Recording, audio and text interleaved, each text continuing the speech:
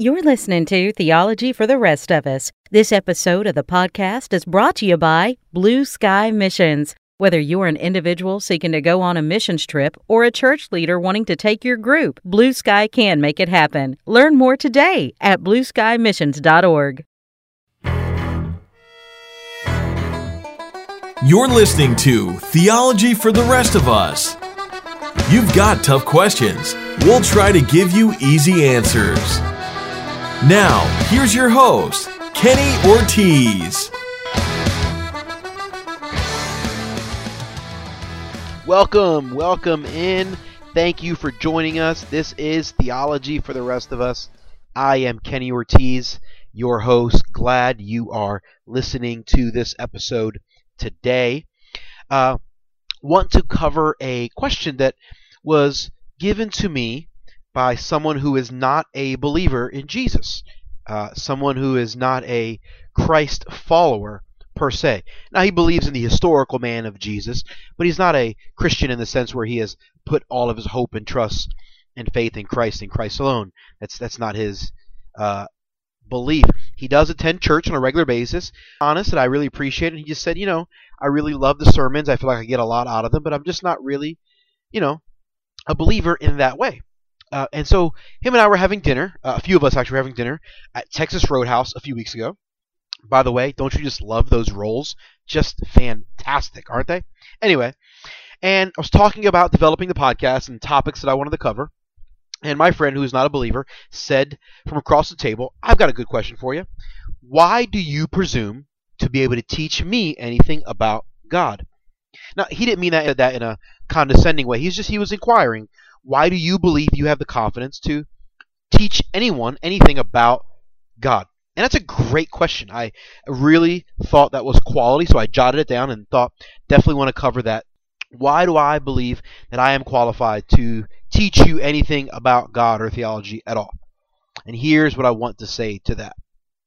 I am not qualified to presume to speak on behalf of God or try to teach you anything about God in and of myself, my own logic, my own rationale, my own brain power, or my own intelligence. That's not what I have to offer you. I do, however, feel very confident to teach anyone anything about God, and I feel very confident to speak on behalf of God because of the Bible. And that's the only answer. Now, in future episodes, we're going to do a whole series of stuff about how we know the Bible is trustworthy, how do we know it's never been changed, how do we know it's inspired, how do we know it actually came from God, why can we trust it, those sorts of things. I've got a bunch of questions that I want to cover and a bunch of episodes we're going to do in the future. But I wanted to answer this question very specifically with that answer, the Bible. I can speak on behalf of God because God has spoken. And I have the Bible, His written word. So I can take the Bible and I can read it and understand what He's saying, and then I can proclaim those exact same truths. I can give you God's opinion. I don't have to give you my opinion. I don't have to give you my rationale, my logic. I've got God's rationale and God's logic written for me. He has given us the Bible. It's infallible. It's inerrant. It's authoritative. So anytime I come to you, it is not with my own opinion, or at least I attempt to not come to you with just my opinion. I'm attempting to come to you with what I have learned from Scripture. Are there going to be moments where I've gotten it wrong or made a mistake? Absolutely. Of course.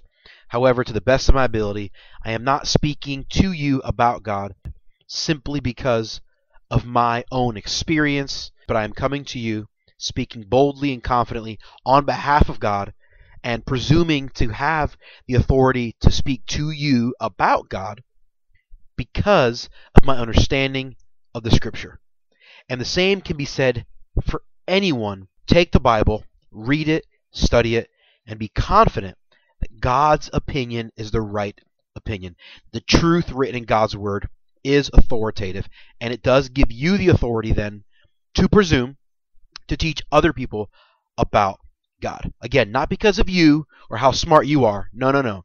Because the Bible is true and it's available.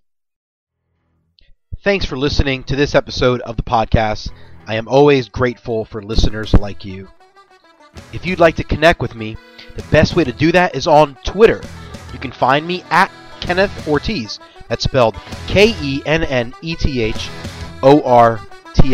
at Kenneth Ortiz. Or you can go to our website, theologyfortherestofus.com. Also, don't forget to subscribe.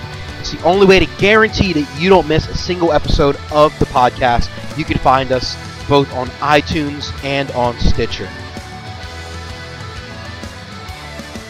Our intro and outro theme music has been I'm Shipping Up to Boston by the Dropkick Murphys. I'm Kenny Ortiz, and this is Theology for the Rest of Us.